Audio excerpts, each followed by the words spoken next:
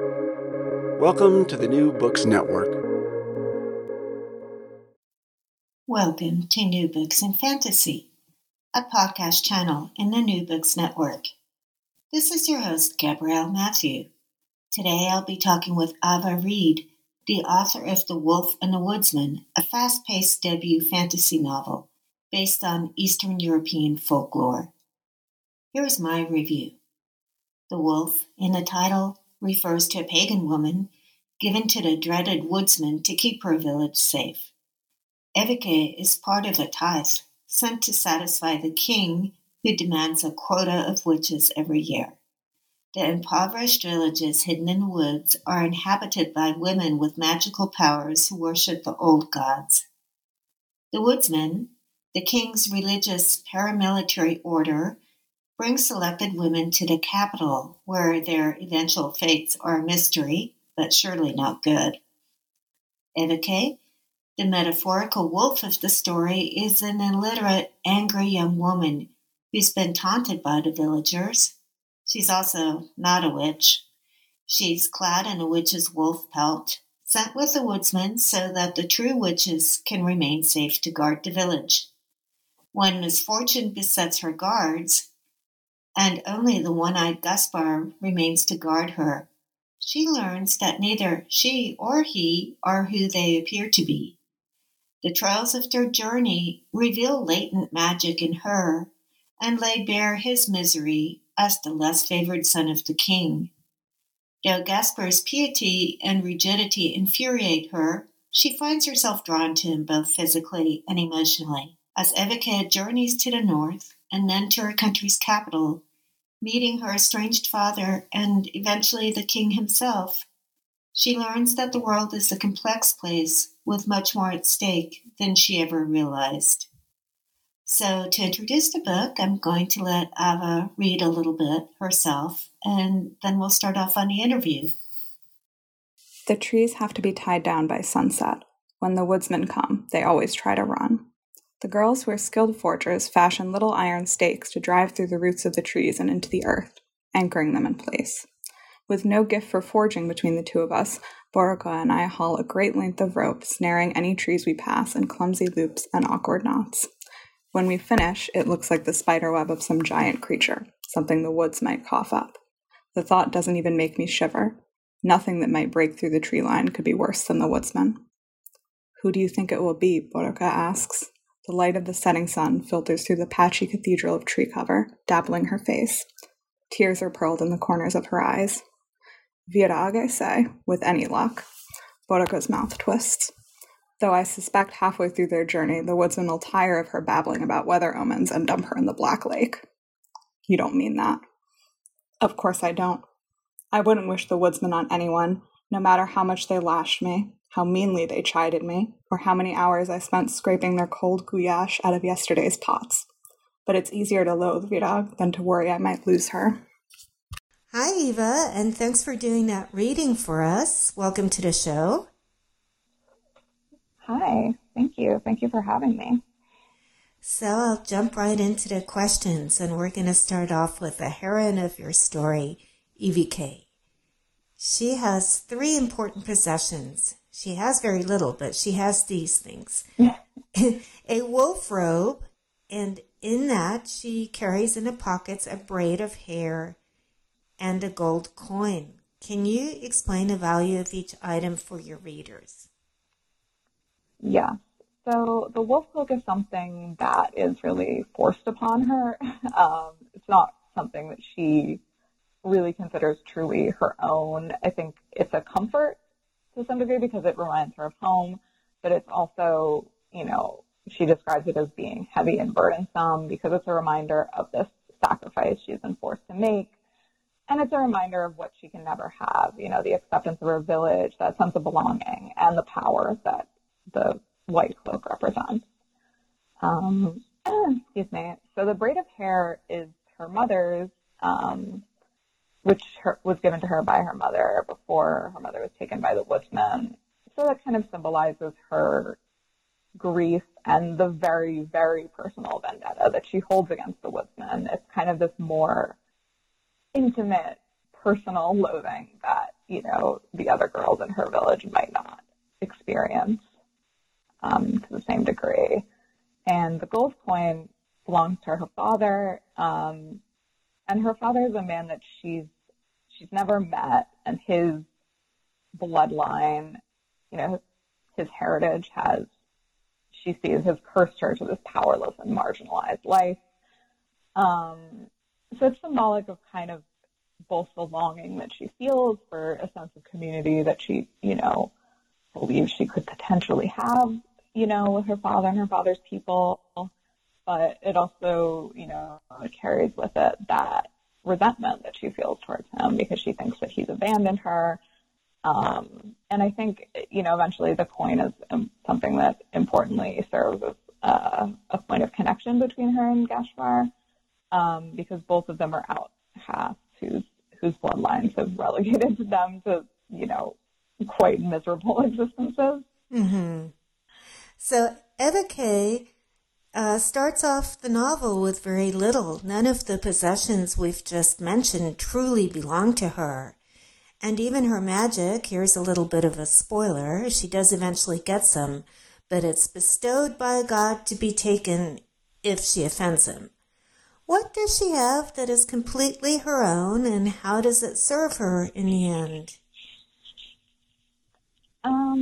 So I would say that Evike actually has several things that belong to her and her alone in the end. And one is, her archery, which is a talent that she cultivated and earned on her own as some way to buy herself, the measure of acceptance in her village. And this is something, obviously, without spoilers, but it comes in very handy in the end. Mm-hmm, mm-hmm. That's just what I was thinking.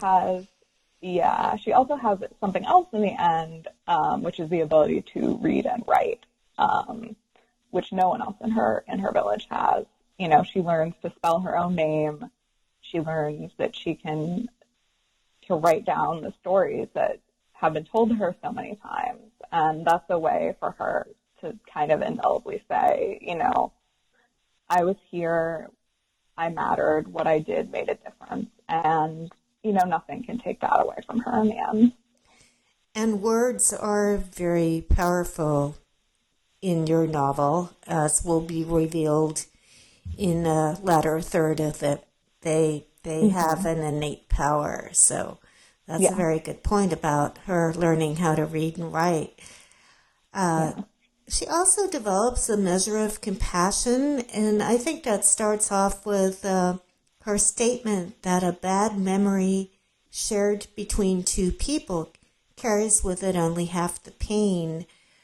She states that several times in the narrative. How does this belief influence her interactions with several important people in the novel? Oh, excuse me. I think that, Evie is fundamentally a very lonely person at the outset. She only has one real friend, and that friend is someone who doesn't necessarily understand or relate to her, and I think this line really speaks to her longing for, exactly that, someone who does understand her. And there's this particular moment where she's like trying to get under Gashvar's skin, and she basically says like, oh, so you do think we're alike after all. And she's just kind of teasing in there, but there's a real desire underneath that. I think that she's drawn to him because she finally sees someone who's like her, someone who understands that kind of pain the way that she does. Yeah, it's a real enemies to lovers component in the story that a lot of people like. Evike is very lonely. Her only mother figure, as it were, is a very grumpy old woman, Virag. Virag often beats her, but she does tell her stories. So would you say that Evike has a bond with Virag? And if so, what is the predominant emotion there? So I think that Evike's relationship with Virag is much more significant than even she gives it credit for. because it's foundational to the view she has of the world and of herself, that you can't trust the people who are supposed to care for you, that the world is a fundamentally unforgiving place, and you need to protect yourself from it by any means necessary. But by the end of the book, though, you know, Evie does come to the conclusion that she loves Virag and Virag loves her. And that's because she's learned over the course of the book that you can still love someone who causes you pain. And the pain is, in some ways, integral to the experience of love. You know, and she says it's not the same kind of love that she feels for Gaspar, for her father, but by the end, she's not so afraid anymore. She's not so afraid of feeling pain. So she understands that you can hold, you know, pain and affection at the same time, and one doesn't necessarily cancel out the other. Speaking of pain, scarring and disfigurement come up often in your novel. And I found it interesting. There seems to be a difference between making a decision to scar yourself or having someone else scar you.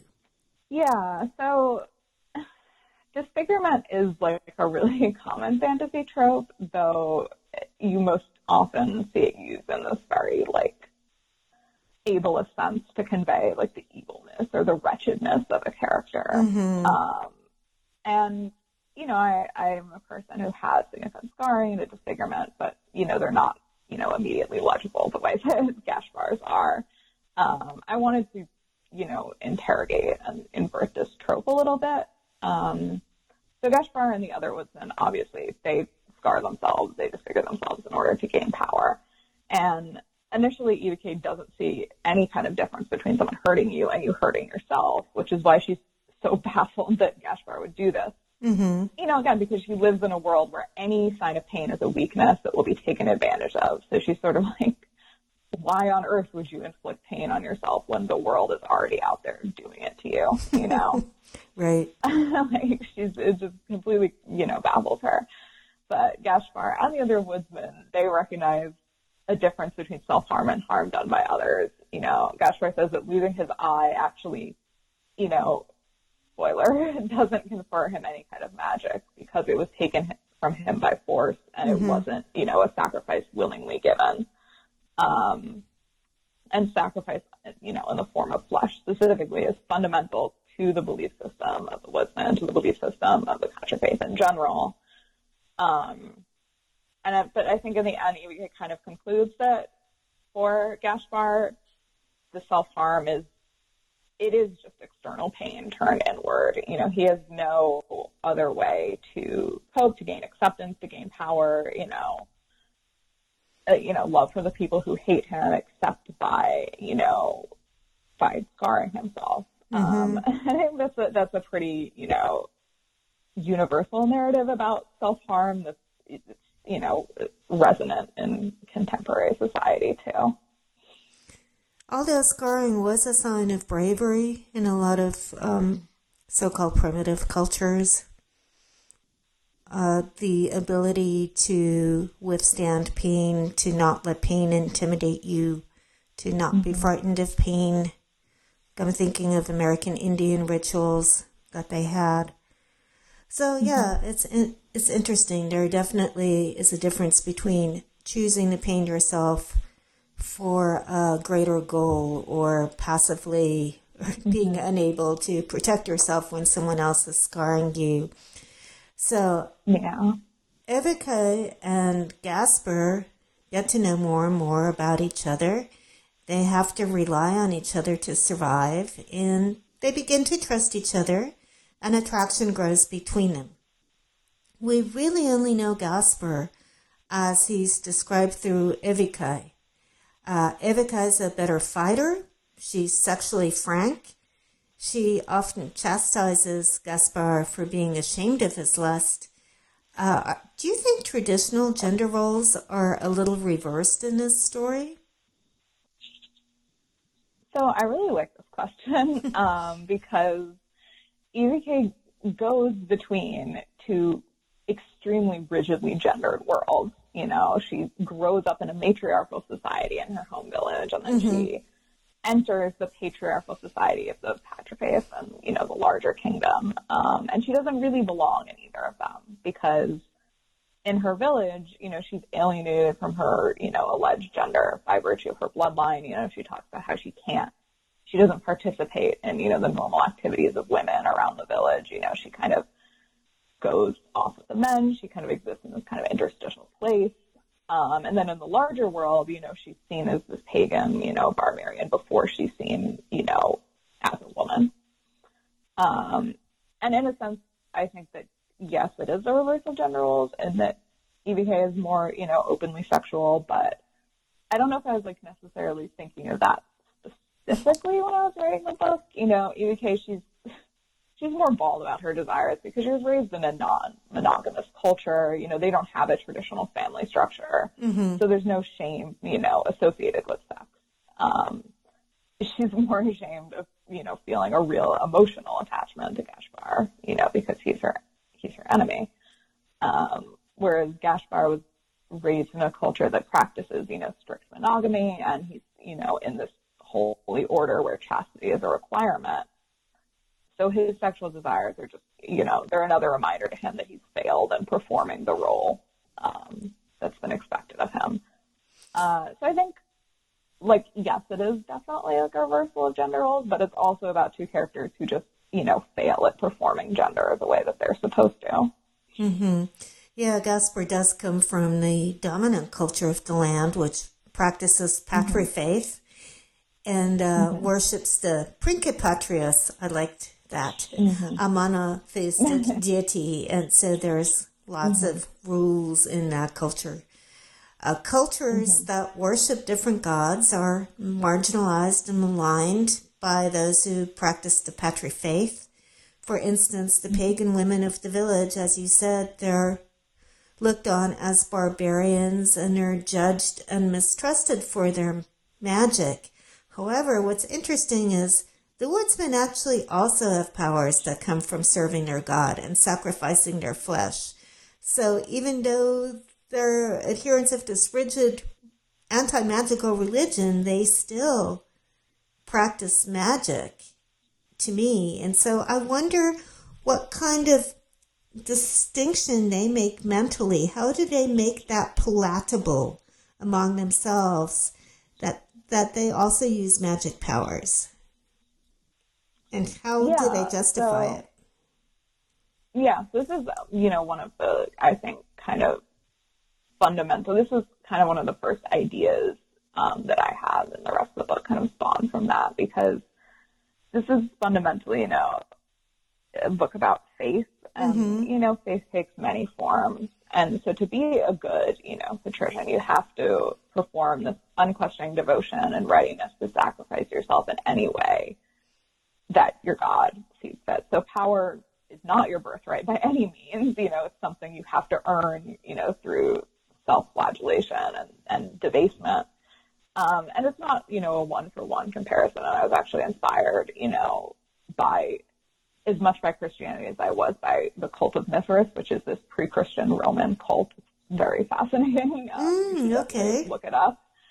Yeah, but in this aspect, I was really inspired by, the Catholic idea of original sin, where you are essentially born in a state of immorality and you have to spend your entire life, making up for that. Apologizing. Yeah. Yeah. You have to love God even though God hates you. That's great. Yeah.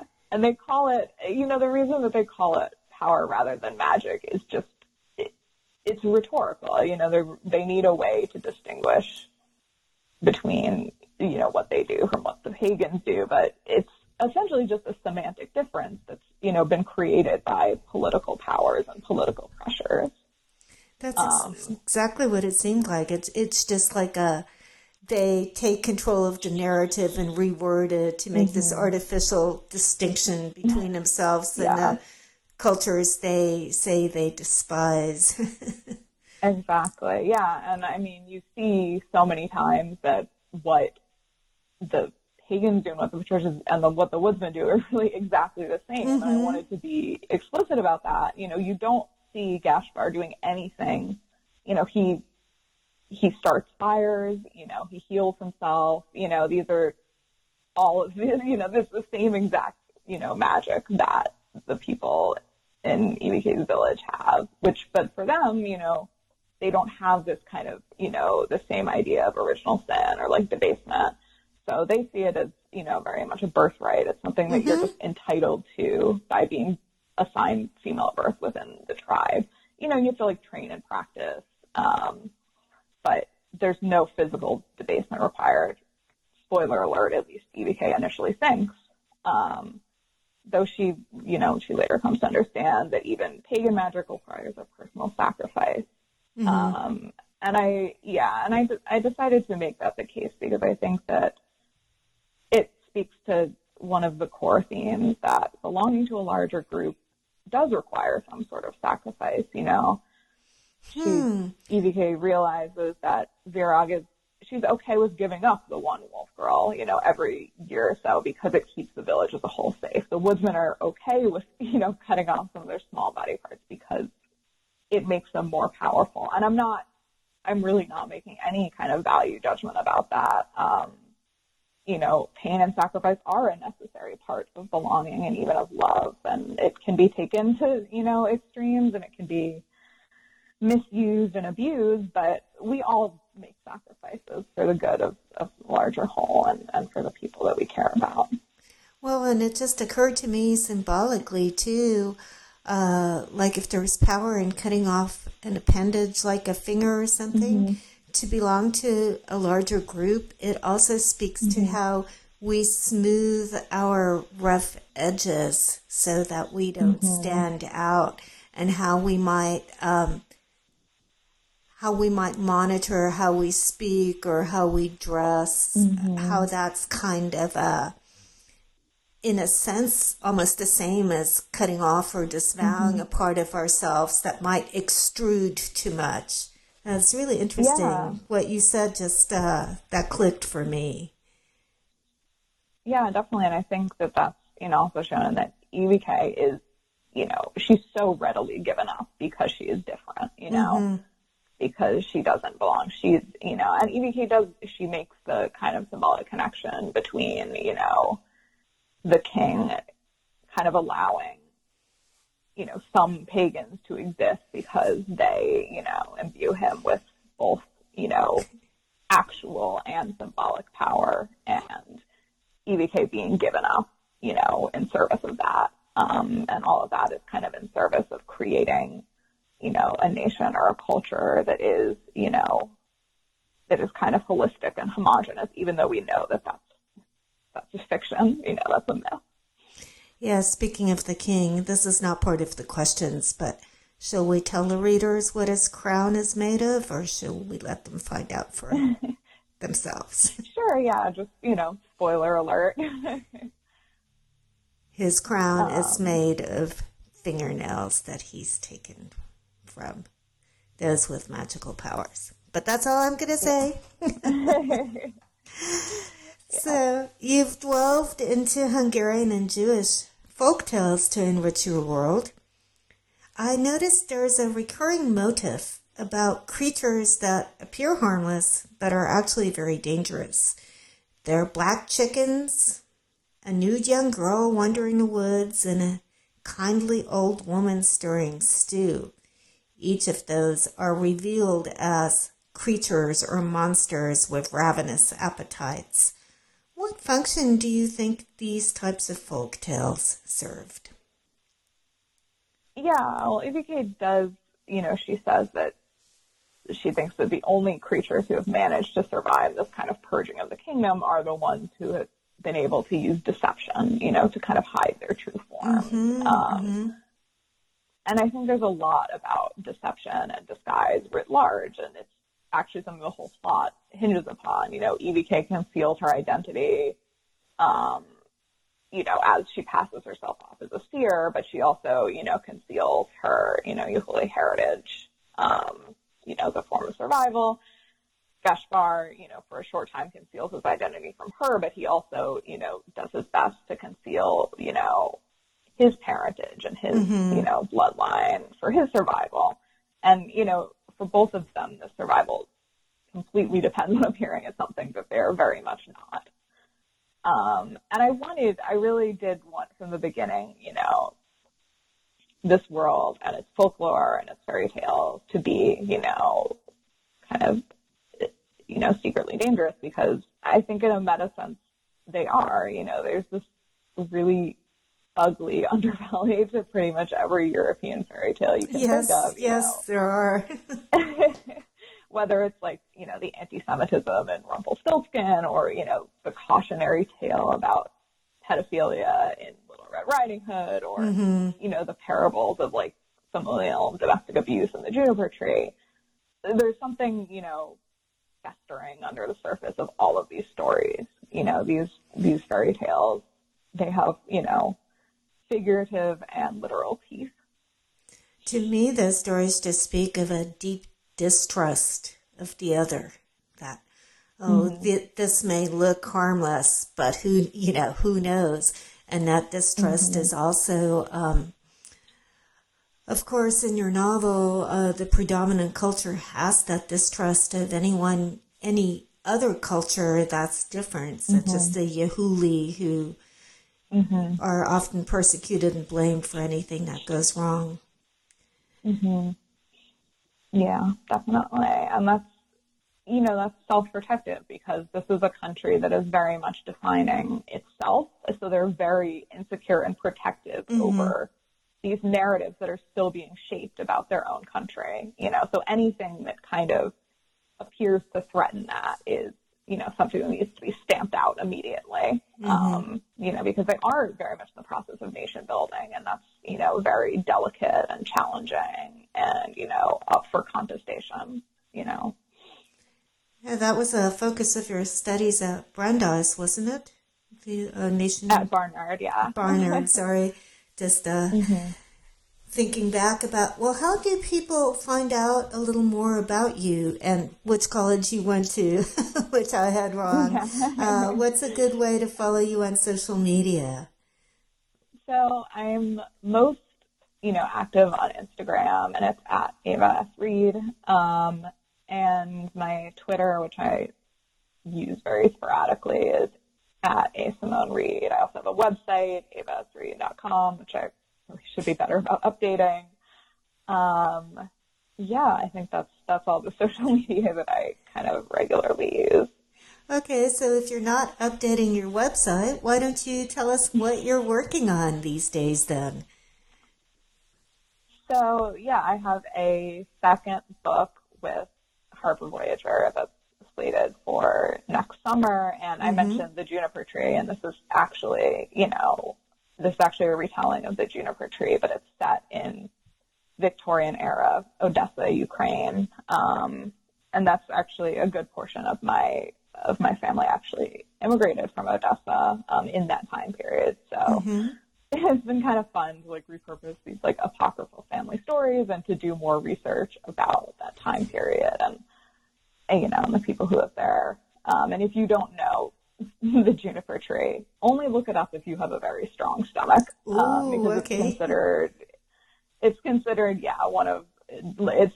the darkest, Grimm's fairy tale. So it's not very well known for that reason, but I think it's absolutely fascinating. Eva's novels does have quite a following, but it is just for anyone who's listening. It's not really intended to be a YA novel. Just that's definitely important to remember. There's a lot of I constantly see reviews reminding people, just so you know, this is not YA. There's a lot of there's gore, there's body horror, there's themes of ethnic cleansing and genocide. So, tread lightly. Well, thanks so much for taking time out of your schedule to talk with us. Of course, this was great. Thanks for listening to me today on the New Books Network in Fantasy. I've been talking to Ava Reed about her debut novel, The Wolf and the Woodsman. Next up next month will be my interview with P. J. Clark for his novel, A Master of Djinn, which takes place in an alternate steampunk Cairo. I'm your host, Gabrielle Matthew, You can also follow me on Twitter to get updates about new podcasts and more at Gabrielle Author, GabrielleAuthor. Till next time.